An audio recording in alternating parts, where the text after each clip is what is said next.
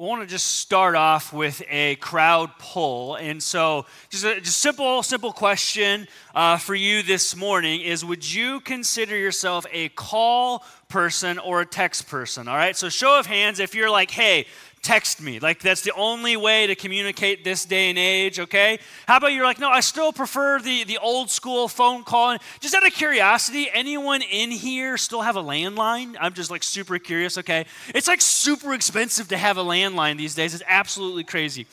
You know, for me, myself, I'm probably like in between. I don't mind either. Texting is convenient, but I'm also that person who like, I'll read it and I just won't respond. And that's kind of a bad habit. I know some of you are judging me. And then also at the same time too, like I just don't look at text messages. Like this morning before I came on stage, I checked that I had 62 unread text messages on my phone. Some of you just like started scratching, be like, I got to get his phone and solve this problem. This is an issue, right? And that's kind of a thing. But it's interesting because I used to like text messages because I have a different area code than the 217, yo. And what up? I don't know why I got gangster there, but I did. And so I would get like a lot of messages from not, and so it was easy to kind of figure out. But now like they scam call you with text messages. Did you realize this? Like they are getting so creative. It's like, oh, I got another text message notification, and it's like, hey, do you like the way your state senator is blah, blah, blah, whatever. I'm just like, how did they get this number? This is crazy. It's hard to tell between the difference of maybe perhaps a real phone call and perhaps a fake one. And now phone calls, they do that thing where it tells you like potential spam, right? And that's block instantaneously, never even pick it up unless I'm super bored. Sometimes I mess with people. I get this one from Park City, Utah all the time. Maybe it's Mormons trying to convert. I don't really know what it is, but I haven't picked that one up yet. But there's a difference between real and fake stuff, and we see it everywhere in life. In high school, a lot of you guys know that I grew up in Southern California. We would vacation across the border into Mexico from time to time. And when you're coming back into America from the border, as you're waiting in these lines that take hours upon hours, they'll come up and they'll sell you things. And it's hammocks, tchotchkes, but my favorite thing was to buy Oakleys. The Oakley sunglasses, and you'd ask people like, oh, is this real? He's like, oh yeah, super authentic. It's like, great, how much do you want for it? $2, great, they must be real.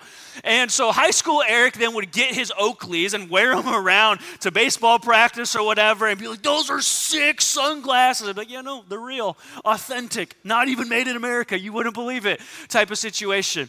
But there's fake everything in our world today. I mean, there's people who try to fake currencies. I mean, that's a thing that we're all aware of. There's fake everything, though, you can think of. Fake currency, fake clothing, fake jewelry, fake bourbon, fake purses, even fake news. Like, that's a thing we do. It's like, oh, is this real news or fake news? We got to kind of figure it out. You know, professionals will tell you, though, there's people who are professional counterfeit finder-outers. I don't know, there's probably a more official term than that. And they say that the way they can tell if something's real or counterfeit isn't to try to find out all the ways that counterfeits are made. Rather, they familiarize themselves so well with the real thing they can tell the difference. But one psychologist said there's actually something that happens, especially when people are buying fake products, that people actually don't mind it. They said this. They said many people don't actually mind something being deemed inauthentic as long as it looks the part, because most people are into it for the image that it presents, not necessarily it being real. And the persons harmed in the fake markets are not the owners of the fakes, rather, though, the owners of what is genuine. And that's kind of where we're headed this morning. There's a lot of fake things in life, fake stuff, fake goods, but sometimes people can be fake too. And maybe you've had those experiences before where a friend or someone in your family, a coworker, whatever it may be, and you've experienced a fake person. And that's not super fun to be around. I think we can all agree on that. But I think there's even something deeper on a spiritual level, is that sometimes we feel like it's appropriate to fake or counterfeit our faith in Jesus. And that's kind of what we're going to be headed into today. So if you have your Bibles, I invite you to turn with me to the book of Acts, Acts chapter 5. We are in this 28-week-long series going through the chapters by chapter of the book of Acts. So Acts chapter 5 is where we're going to root ourselves today. If you haven't had a chance to grab one of our study journals, we'd love for you to do that, to take notes. Got some study stuff for you on your way out. But I want to pose this question, is what's the difference between a counterfeit Christian and a real one? What's the difference between perhaps a real disciple of Jesus and one who's just maybe going through the motions? And what we're going to see today is this, and I believe this is kind of a true statement, is that what separates counterfeit and real disciples is not what's going on the outside, rather what's going on the inside. Because it's easy to, as they say, talk the talk. It's easy to put on a mask, to put on a smiling face. It's a whole different thing to walk that walk. And we know that our actions as believers come from the inside out, the grace of God, the power of the Holy Spirit living through us. Now, this isn't a call to say in order to be a Christian, you have to be perfect. This isn't a call to say, well, if you claim to be a follower of Jesus and you don't have things the way they ought to be, that Jesus kicks you out. That's not what I'm saying. But in Matthew chapter 6, Jesus gives this short parable and he says, why do you look at the speck in your brother's eye when you have a log sticking out of your own? It's a call for each and every one of us not to examine what's going on the outside of our lives, but rather to look within ourselves and say, hey, is my life, are my actions matching up to what I believe about Jesus and the world around me? And what we're going to see in the text today is two separate clashes of people. That these people who were trying to figure out faith, they were trying to figure out religion and following Jesus, and there was two clashes. One of them faced an internal clash. This clash internally about what is or isn't spiritually acceptable or not in following Jesus. And the second clash is what is perhaps not socially acceptable when it comes to following Jesus in a real way. So our first clash, the internal clash, is a pretty crazy story, and we're picking up in Acts chapter 5 this morning. You can follow along with me. Here it goes. I'm telling you, this is a doozy. You're going to want to listen to this one. It says, now a man named Ananias, together with his wife Sapphira, sold a piece of property.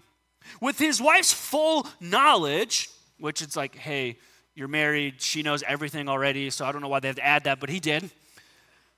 He kept back part of the money for himself and brought the rest of it and put it at the apostles' feet. Then Peter said, Ananias, how is it that Satan has so filled your heart that you have lied to the Holy Spirit and have kept for yourself some of the money you received for the land? Did it not belong to you before it was sold? And after it was sold, wasn't the money at your disposal? What made you think of doing such a thing?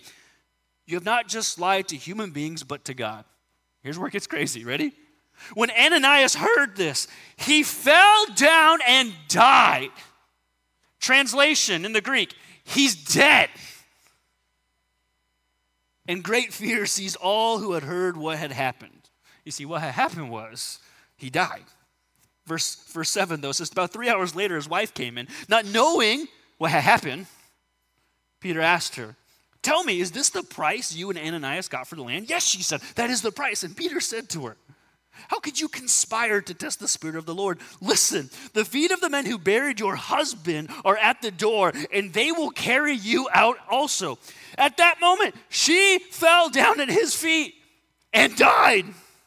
Then the young men came in, finding her dead, carried her out and buried her beside her husband. Great fear seized the whole church and all who heard about these events. Here's what's going on here. At the end of chapter 4, we find out about this story of this man named Joseph. Joseph sells some property, comes and gives it all to the church. And so there's this large sum of money. We don't know how much it is. We just know it's a lot. Joseph gives it, and the apostles are taken back by the generosity of this man. And so they say, man, Joe, you are so generous. We're going to give you a new name. And he goes, what are you going to call me? Joe? Joey? J-Dog? And he says, no, we're going to give you a whole new name. We're going to call you Barney. And so they call him Barnabas because it means son of encouragement. We are so encouraged by what you just did. We're going to give you a whole new identity. We're going to take your name. We're going to write it down in the book. You're going to be remembered for all time because of this act. And so then Ananias and Sapphira, they're like, yo, we want to be in that book. We want to get new names. We want a building in the church named after us. Well, we got some land. What if we sold some of this land? But man, that's a lot of money. But yeah, okay, here's what we do. Like if we just sell the land on our own, And then we bring all the money and we just tell them, well, we sold it for X, even though we sold it for Y, but they don't know that. Then they're going to be blown away by how generous we are. And then we're going to be like, Barney, we're going to get new names. We're going to be in the Bible. Isn't this awesome? And they high five each other like, great, let's roll. This is the plan. And so they walk up to Peter and they say, Peter, man, we saw what Barney did. We were so encouraged. We want to follow suit. We want to do it too. And they say, boom, here it is. And so Ananias, he goes first. And Peter receives knowledge from the Holy Spirit, and he's just like, oh yeah? You want public praise, but what you're going to get is public rebuke instead. And then the dude just dies. Crazy. A couple hours later, it says, his wife saunters on in. Hey, you guys seen Ananias anywhere? I haven't seen him in a few hours. Yeah, he's around somewhere, but while I have you here, let me just ask you a quick question. He said that you guys sold this land and you gave it to us for this amount of money. Is that the amount? Is that true? And she's like, yep. She's thinking, oh, here it comes. I'm about to get my new name. And he's like, why do you lie, you liar? Boom, dies, falls over, and they go and they bury them together. Imagine church the next week when the offering time comes around. They're passing the plates, which we don't do here, by the way. But like, oh yeah, here, let me see. And somebody looks at you. Oh, was that a 5? I could have swore it was a 50, my bad. And people start to kind of maybe get a little fearful. But it says the fear of God in this moment led them to worship. Now, if the story sounds familiar to some of us, there's a story in Joshua chapter 7 about this man named Achan who did something very similar, these parallels that follow suit. And the same thing is given for us today to study is like, why is this happening? Is this to say if you claim to give 10% to tithe to God, which you are all called to do as disciples, but you only give 7, are you going to have a lightning bolt strike you down? Or if you claim to be generous and to give, but you actually don't give at all, are you a walking dead man?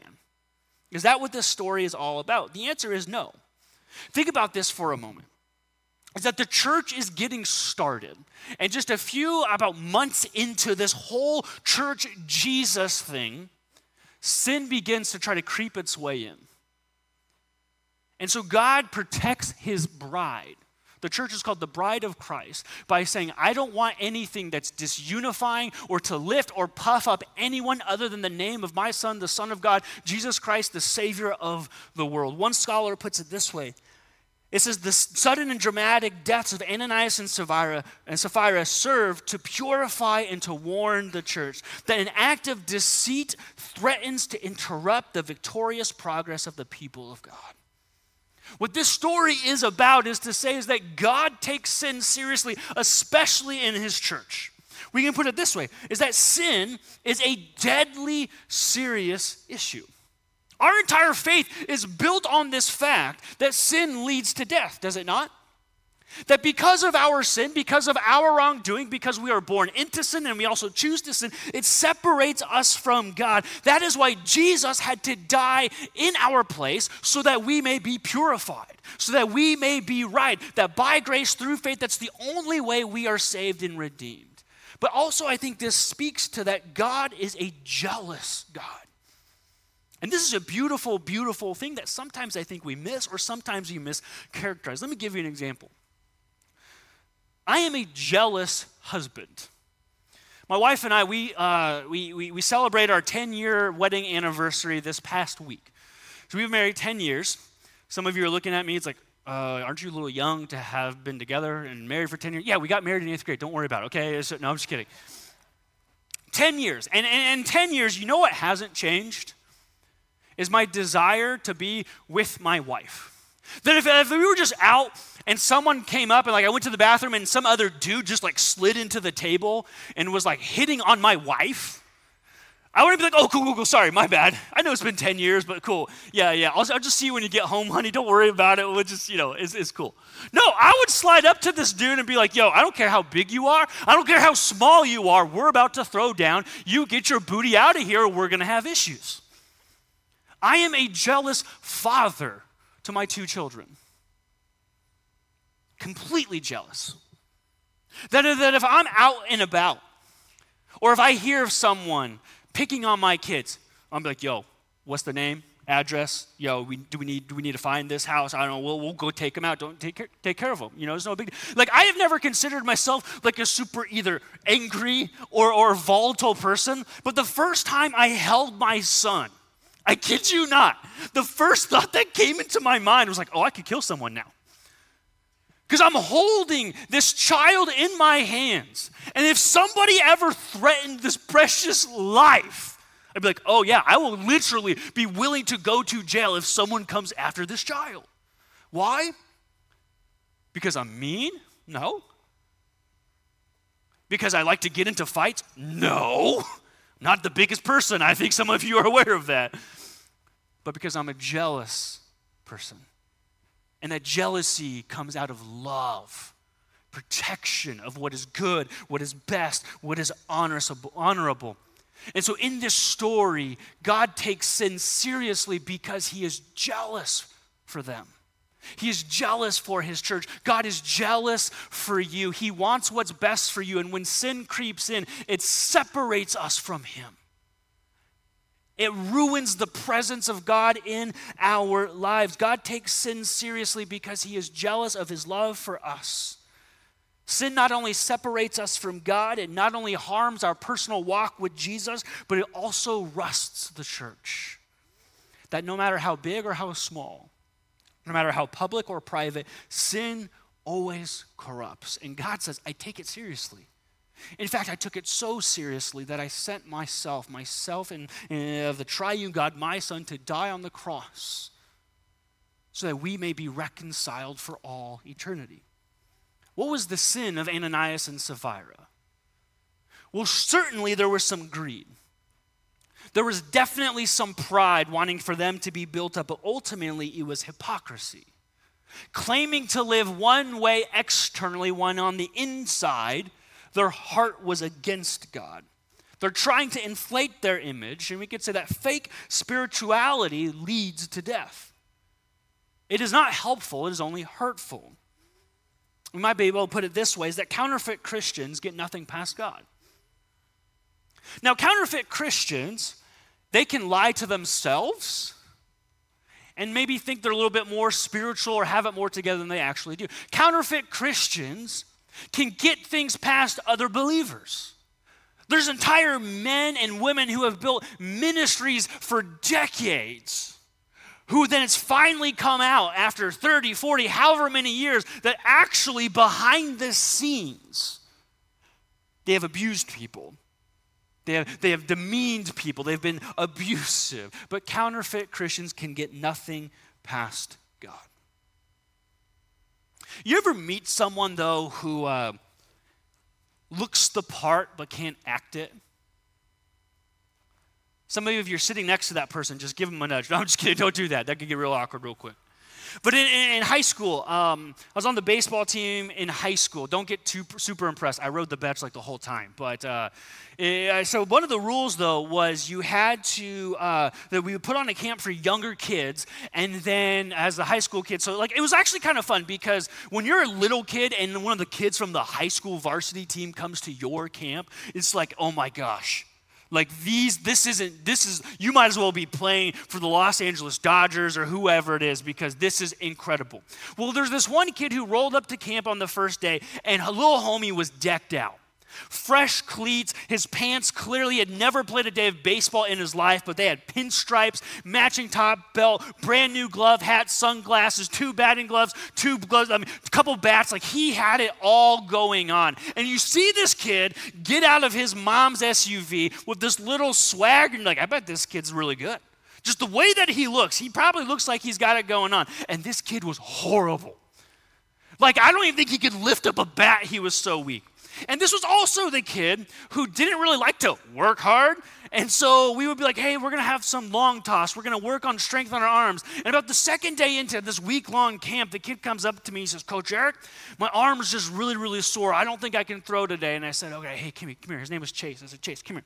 I said, let me tell you a secret. And he goes, what's that? I said, when your arm hurts, there's something that you can do. I said, have you ever heard the phrase, rub some dirt on it? And he goes, yeah. He says, my dad tells me that all the time. I said, great. Your dad's a wise man. I said, here's what you do. I said, because the dirt on a baseball field has magic powers. and you pick up that sand and you rub some dirt on anywhere that hurts, and it just heals it instantly. And his eyes get so big. He's like, does that really work? I'm like, absolutely it does. Well, like 30 minutes later, we're doing base running drills, and he's at second, and he's waiting. And this kid like looks around, makes sure no one's looking, kind of reaches down, grabs some dirt, and just starts rubbing it all over his arm and his elbow. And I'm like, oh, yeah, he's got it. He comes around home plate, and he meets me in the dugout. He says, Coach Eric, I did what you said. I rubbed some dirt on my arm, and guess what? It feels so much better. I'm ready to play now. It's like, yeah, because it's magic. It's easy to look the part, is it not? It's a different thing to actually live it out. You ever had an experience like this before? You pull up to someone's house for a party, and you and your spouse or your family, and you just have this conversation. All right, everyone, I know the last 20 minutes we've been bickering, but let's put on a good face as we walk in and pretend like none of this has been going on. You walk into a group situation, and it's just been a doozy of a week for you. How's everyone's week been? Great, it's been so good. Man, like nothing is going wrong in my life. I don't know what you guys are up to, but man, pristine over here. You pull up to church, some of you are like, this is about to get real, right? And mom and dad are in the front seat, and you're on there, and your daughter's like, hey dad, look, a dog, and you're like, I'm driving here. And then you pull up and you've been bickering at each other all morning, and you turn around and the kid's like, I want to do it. Well, because you chose to go to the bathroom 10 minutes after I told you, we don't have time to get a donut. So you're just going to go to class and you're going to like it. And then you pull into the church parking lot, you throw it apart, you all come in, everyone, mom and dad are walking 10 yards apart because they're a little frustrated at each other, and the kids are running in, trying to sneak the donut in before anyone. And then you walk in, you're like, hey everyone, great to see you. How's life? Oh, so good. So good. It's easy to fake things. It's easy to put on a smiling face when you don't actually mean it. Now, I'm not advocating that we need to air out our dirty laundry for everyone all the time. Someone comes up to you and says, how's it been? How much time you got? You got like 4 hours? Because, man, a lot's been going on here in my household. We like to curate our image, though, do we not?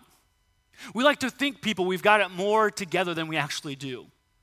We like people to think we're more generous than perhaps we actually are. We like people to think maybe we're richer than we actually are. We like to think we're perhaps more spiritual than we actually are. Like, how many of you, show of hands, like to pretend you're worse off than you actually are? No hands went up, just FYI. I had a great view up here. Because that's the truth, is on the outside, we want to look great, but on the inside, do we actually surrender our hearts?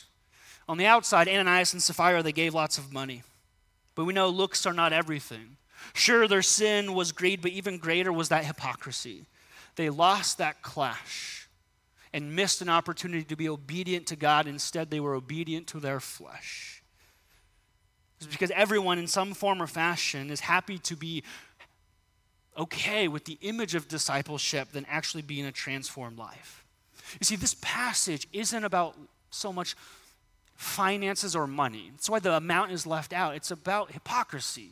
It's about lying, trying to mislead, think we can pull one over on God, but we can't. That's why God says this about one of the kings, one of the famous kings in the Old Testament, 1 Samuel chapter 16, verse 7. It says, but the Lord said to Samuel, do not consider his appearance or his height. He's talking about David when he was being anointed king. For I have rejected him. The Lord does not look at the things people look at. People look at the outward appearance, but the Lord looks at the heart. Who is it that's actually harmed when we live counterfeit Christian lives? It's the true disciples. It's the witness of the Holy Spirit. It's God's bride. You see, from here, the disciples, they're going to perform some miracles, they're going to perform some wonders, and then we see the second clash that goes down. We're picking up in verse 25 this morning, still in chapter 5 of Acts, and it says this. It says, then someone came and said, look, the men you put in jail, they're talking to the religious leaders of the city of Jerusalem at this point. The men you put in jail are standing in the temple courts teaching the people, aka what you told them exactly not to do, they've decided to still do it.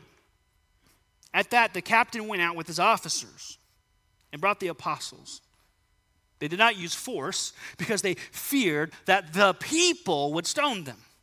The apostles were brought in and made to appear before the Sanhedrin, which is like this group of really religious elite rabbis back in the day, and they were questioned by the high priest. We gave you strict orders not to teach in this name, aka the name of Jesus. And he said, yeah, you have filled Jerusalem with your teaching and are determined to make us guilty of this man's blood. To which Peter replies, if the shoe fits.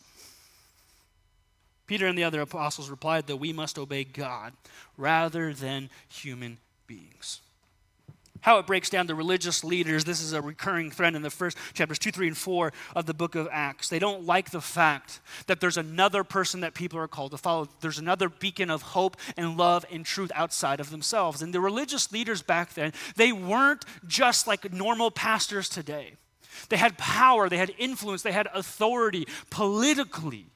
They were extraordinarily wealthy. They were esteemed arguably higher than even governors or the most high-ranked officials of that day. And they say, we don't like the fact that these little podunk kids from that podunk area of Galilee are telling people that they don't have to listen to us anymore. They're ruining our image. They're taking away our power, saying, wait, you don't need a priest to get to God? And they're like, nope, because Jesus died and if you believe, and then he lives inside of you and his spirit is given to you. And they're like, oh, this is way different, way better than we anticipated. So they don't like this.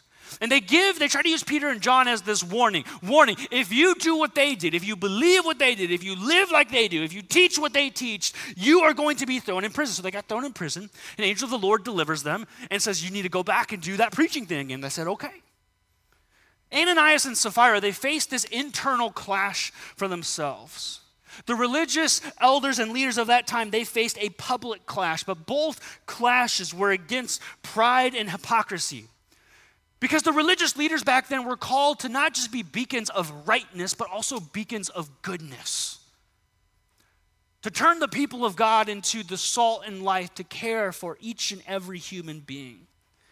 And the view from our story is easy to probably pinpoint who was genuine, who was not. Now, on the outside back then, it would have been very difficult to tell, but from our text, we see who was actually true in this instance. And so the question for us today is, how do we know if our faith in Jesus is counterfeit or not? Now, there's three areas that I saw in regards in this text about this. There was a fear of God versus a fear of man. There was whose image are you promoting and lifting up, and then what truth are you following? And so this is, forgive me right now, but this is the cheesiest thing I have ever come up with in writing a sermon. This is by far the cheesiest thing. Yeah, you can read this for himself. I don't even want to say it because it's so cheesy, but I think it works. Is your faith counterfeit or counterfeit? Yeah, some of you are like, that's real bad. Yeah, I know, okay? But here's what it is how do we counterfeit Christianity? Is we got to remain fit. This is just, I just got to move on. We're going to dive into it. But three things, F-I-T, number one, is we fear God and not man. That we live in a fear of God, not a fear of man. In this passage, we see two types of fear. That when Ananias and Sapphira died, then it said the people of God who feared them, it led them to worship. But the soldiers feared man, therefore they wouldn't do what they were commanded to do out of fear. One group fears God and worship, the other group fears man and they run and they hide. It's because fear is a part of our worship as believers. It's a part of our wisdom we are called to maintain. The book of Proverbs puts it this way, in Proverbs chapter 1, verse 7. It says, the fear of the Lord is the beginning of knowledge, but fools despise wisdom and instruction. That the fear of God is when we take the awe and the strength and the reverence for who he is and we mix it with the intimacy we're called to have. So what does it look like to be one who lives fearing God, not fearing man? I believe it's always being willing to do what is good and right, to be obedient when it's difficult, and even sometimes to follow God for the sake of others when culture says otherwise, when culture wouldn't hold it against you, When culture might say, hey, you don't have to really worry about that thing so much because we're been significantly easier to just go with the flow. That living in a fear of God, I think, needs us to live in a way that sometimes looks very weird to the world around us. That could mean turning the other cheek as we're called to do when you want to fight back. That could mean doing our best to hold our tongue when the world would justify a backlash. That sometimes means really, really going against what culture is saying, well, this is the new truth. This is what's relative for the age. But as disciples of Christ, this is where we take root. Let me give you two examples. Today is a very big national holiday for us. Tomorrow we will celebrate. It's the holiday referred to as Juneteenth. It's the day set aside for us to remember the freedom of captivity, of slavery in our country. And there's probably certain people that if you reflect on it that come to your mind, and I would venture to guess that this person comes to your mind. That when I think of freeing slaves, this is the first person that comes to my mind. This is Harriet Tubman. Many of us know her as the woman who sacrificed her life on several occasions in order to establish the Underground Railroad. She was born a slave. She became an American abolitionist. She escaped her own slavery and then made 13 missions to rescue, they think, anywhere from 60 to 80 people from slavery, including some of her family and friends. She then used this network of this anti-slavery movement to create the Underground Railroad. And one scholar puts it this way about, well, why did she do this? How does someone put their life on a line and in a socially acceptable thing to just gloss over it or say, maybe somebody else will take care of it? She says, no, I have to do something about this. One scholar says it's crystal clear that Tubman's Christian faith tied all of these remarkable achievements together. One of the other things that we are remembering today is Father's Day. And we said this is the day in which on Mother's Day, we started this generosity initiative for you to come back today and fill up those baby bottles for us to support a local mission partner, the Living Alternatives Pregnancy Resource Center. Because we live in the fear of God here at this church that we believe and we support life. Womb to tomb, every life is valuable. Every life is made in the image and likeness of God. And that's not the most culturally acceptable thing to say. But we fear God and not man. Number two is I. Inflate Christ, not your own image. Ananias and Sapphira, they lost the internal clash because they wanted to get remembered. The religious leaders and elders, they lost the external clash because they thought their image was going to be deflated. Both looked great on the outside, but they were actually being deflated on the inside. But not the apostles. They say, we obey God, not man. We lift up his name, not our own. A couple verses that come to mind on this is Galatians chapter 2, verses 20 and 21, and Philippians chapter 2, verses 3 and 4. Galatians chapter 2 says, I have been crucified with Christ, and I no longer live, but Christ lives in me. The life I now live in the body, I live by faith in the Son of God, who loved me and gave himself for me. Philippians chapter 2, verses 3 and 4 says, I do not set aside the grace of God. For if righteousness could be gained through the law, Christ died for nothing. But verse 4, check this out. The power of the grace of God in this says, instead, do nothing out of selfish ambition or vain conceit. Rather, in humility, value others above yourselves. Not looking to your own interests, but each of you into the interests of others. Inflate the image of Christ, not yourself. You know, a few months ago, there was someone who was known as a beacon of kindness in the world who it came out that actually this person was not. This person has a net worth of probably well over $500 million. Popular daytime show. Her name starts with an E and ends with an Ellen. Ellen DeGeneres started a campaign called the #BeKind campaign. And reports came out a few months ago that she is actually the exact opposite. So much so that it led to the canceling of her show. She lost jobs, she lost opportunities to work because behind the scenes, she was actually doing the exact opposite. It's on record that she was overtly harsh, demeaning towards others, overly demanding, illogically brash. She's on record of telling people, hey, you can't look me in the eye because I am above you. One elder just put it plainly, or one editor put it plainly this way, is that the biggest common thread that everyone told me is what goes on behind the scenes is a far cry from what the show represents. It's easy to talk the talk. It's another thing to walk it. And let's just be real for a quick second. Is it not easy to paint a picture of not the real you? Isn't it not easy to always pretend you're someone you're not? I mean, I think churches are some of the worst places for this because we think we have to have it all together. We think that when we come in those doors and we come in here into this room or at Urbana or our student ministry or kids ministry, wherever it is, that we have to have it all together because if not, I don't want them to kind of figure it out. I don't know if they're going to let me back. And that is so just backwards, right? Because the reason we're here in the first place is because we recognize we don't have it all together. We're here in the first place because we say, man, I have made a mess of life. Sin has gotten a hold of me, and I have handed and surrendered that over to Jesus, and I want him to handle it. And that's what I want to say to each and every one of us is let's not get caught in that trap. Even as disciples, we're tempted to. Even as we're trying to follow Jesus, we get tempted to put on that fake facade. And again, I'm not saying we go in and we just start airing it out left and right. We're passing secret notes to people. What did you do this week? I want to know what you did. I'm not saying that. But what I am saying is, you know who you can be real before and nothing's going to change? Jesus Christ. You can humbly bow before him. In fact, you should, because he knows everything about you. You can fake it past me.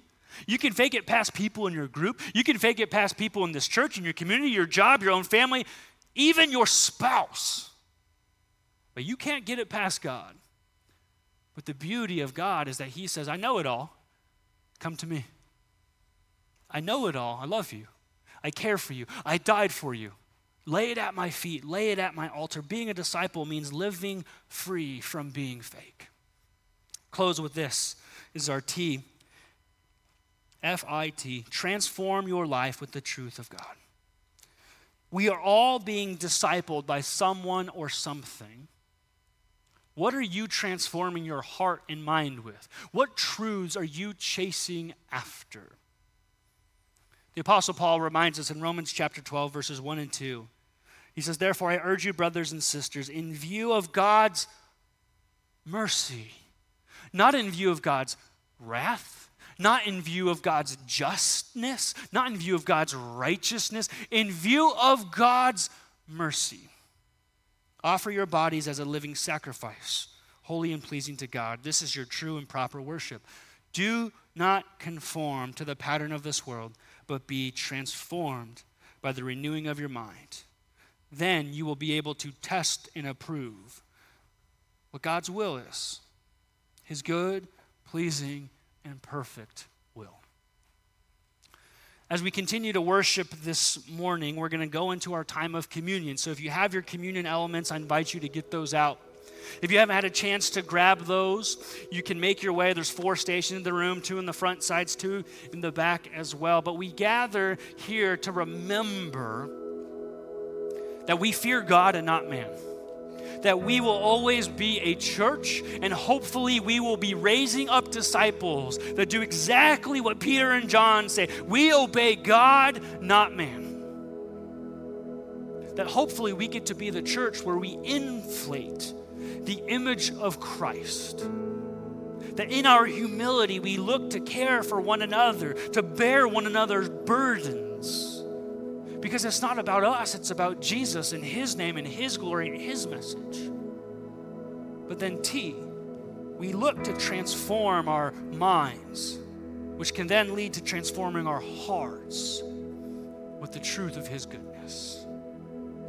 So as we enter into a time of communion, what I would love for you to do is remember 2 things. Number 1, remember what the cracker and the juice represents. The body of Christ broken for you.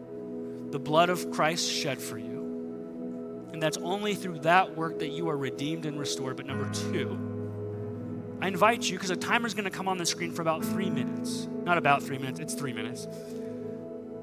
That you can be real before God. And for some of us, it might have been a very long time since we've been real before the Heavenly Father. He knows everything. You can't hide anything. You can't get anything past him. You can't be counterfeit in front of God, so why try? And instead, he's standing there. The power of his Spirit is living in you to say, not just repent, but come to me. Let me restore you. Let me make you whole. Let me give you guidance. Let me give you wisdom. And so as these 3 minutes pass, don't just remember the sacrifice, but remember that the sacrifice creates this bridge for you to be with God eternally because he loves you. That our fear of God should be this sense of awe and intimacy to say, God, you are the God of the world. You are the God of the universe. You spoke and everything was created, and yet you want to know me. You want to be with me. You've extended me love and mercy and grace. Be real with God this morning, because we don't want to be a church, nor do we want to be disciples that we try to fake it till we make it. Rather, our faith is about what's already been done through the work of Jesus that now leads us to do for the power of God. We'll leave you to worship during this time.